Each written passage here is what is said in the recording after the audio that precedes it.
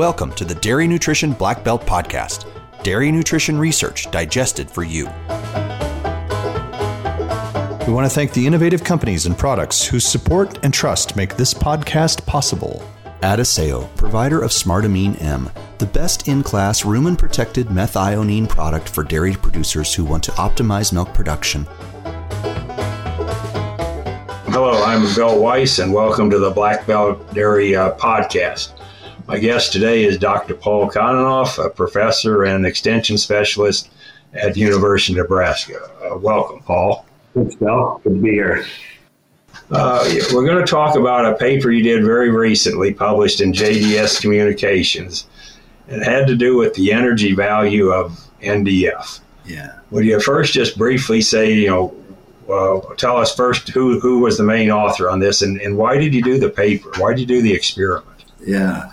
So the graduate student that worked on this study was Jason Stupinski. He joined me from University of Delaware. He did an undergrad project with Lehman Kung, and then he came here to do his master's. He's currently now doing his PhD at University of Minnesota. I guess the reason why we did the paper is really just to check some of the foundations that are in the NASEM model. Really, one of the pillars for estimating energy in feed is the old OARDC equation, which has been updated. But one of the things it assumes is how much energy is in fiber. And to get that energy, it relies on the assumption of the heat of combustion of fiber. And the assumption in that model is that fiber supplies 4.2 mcals per kilogram of energy, and that's based on the heat of combustion. So that was really the setup for this study. Bill, as you know, the samples actually came from you sent them off probably just before you left the office there for retirement. And I had a graduate student here that worked on the samples. I need that original number wasn't based on any heat of combustion. It just said it's starch. And it's just the number from starch. Yeah. Because no one ever did what you did. Yeah, that's right.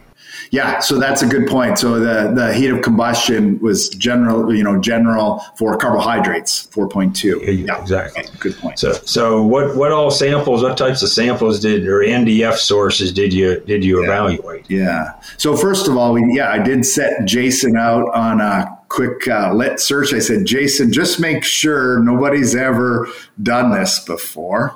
He was unable to find anybody that's actually bombed NDF residues. And so the samples that he looked at included alfalfa hay, corn silage, cottonseed hulls, DDGs, grass hay, soybean hulls, and wheat straw. And then he also had feces and TMR, and those TMRs were fed a variety of diets. And I think what's important to note is that NDF was run using the ANCOM system, and it was an ash-corrected NDF.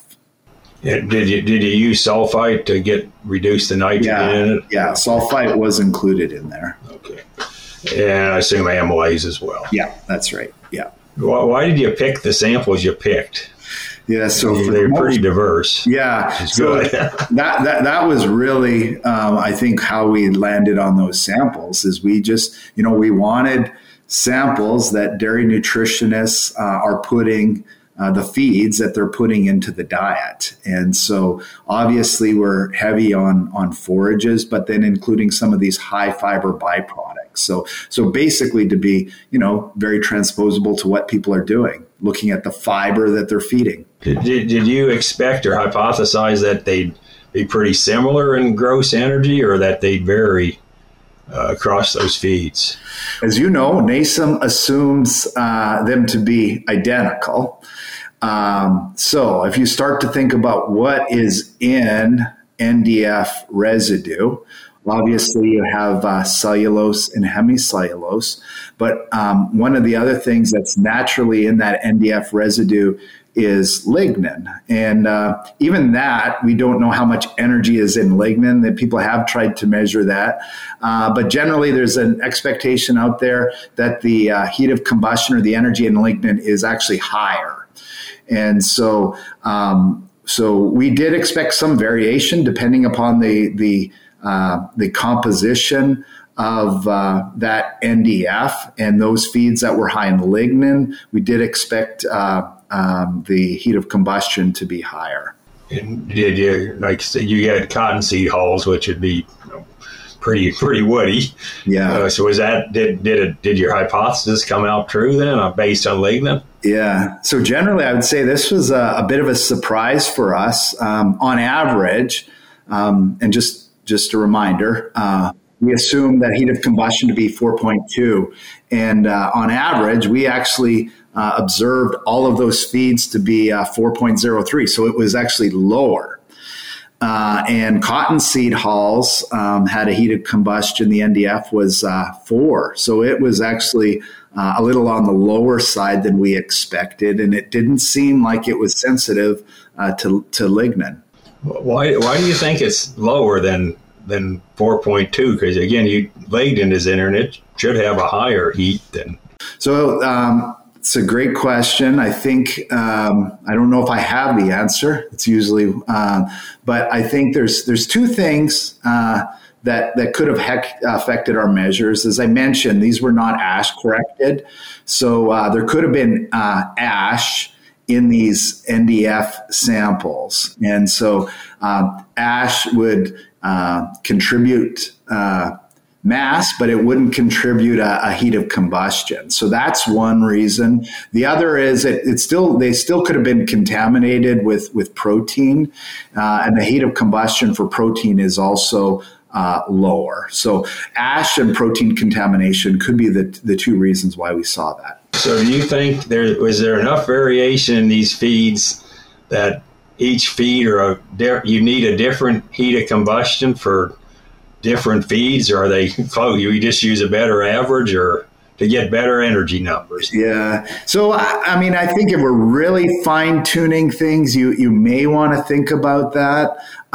We did see that these feeds vary from 3.85 to 4.2. So I think maybe that's the question for the next committee. Is it really worth all of that work to capture this variation? I would maybe suggest for a number of reasons. We're probably good with 4.2, but indeed there is some variation. And when you deal with some weird situations, weird feeds at ridiculous proportions in the diet, you may want to rethink that. But I think for generally speaking, the 4.2 probably works pretty good. But you wouldn't, if you had another chance to do this, the equation, you wouldn't change it to 4 just because that 4 fits your data better than the 4.2, which was a guess. Yeah. And leave it at a constant, but cut it to 4 rather than 4.2. I think, I mean, based on our, this early data, I don't know if I'm quite ready to adjust it to 4, but I think if given more samples and maybe a clearer understanding of the directionality of it, we may need to consider reducing that. I think it's a little early to make that suggestion, but 4 versus 4.2, that's probably enough of a difference to say, this is something we should account for. Adiseo, a global leader in nutritional solutions and the provider of SmartAmine M. Visit milkpay.com to calculate your return on investment when you balance your feed with amino acids, and to learn how SmartAmine M is the product for dairy producers who want to optimize milk production, component levels, and the lifetime performance of their herds. Well, my last question here, are you going to continue? Are you going to do some more samples, or hope someone else does? No, I'm kind of excited about this. Bill, you and I got going on this just as you were heading out the door for retirement. And I think there's great opportunities. I think our plan is to collect samples as we continue to do our energy studies and to drill down on it. It does take labor. The graduate student worked hard. It takes some effort.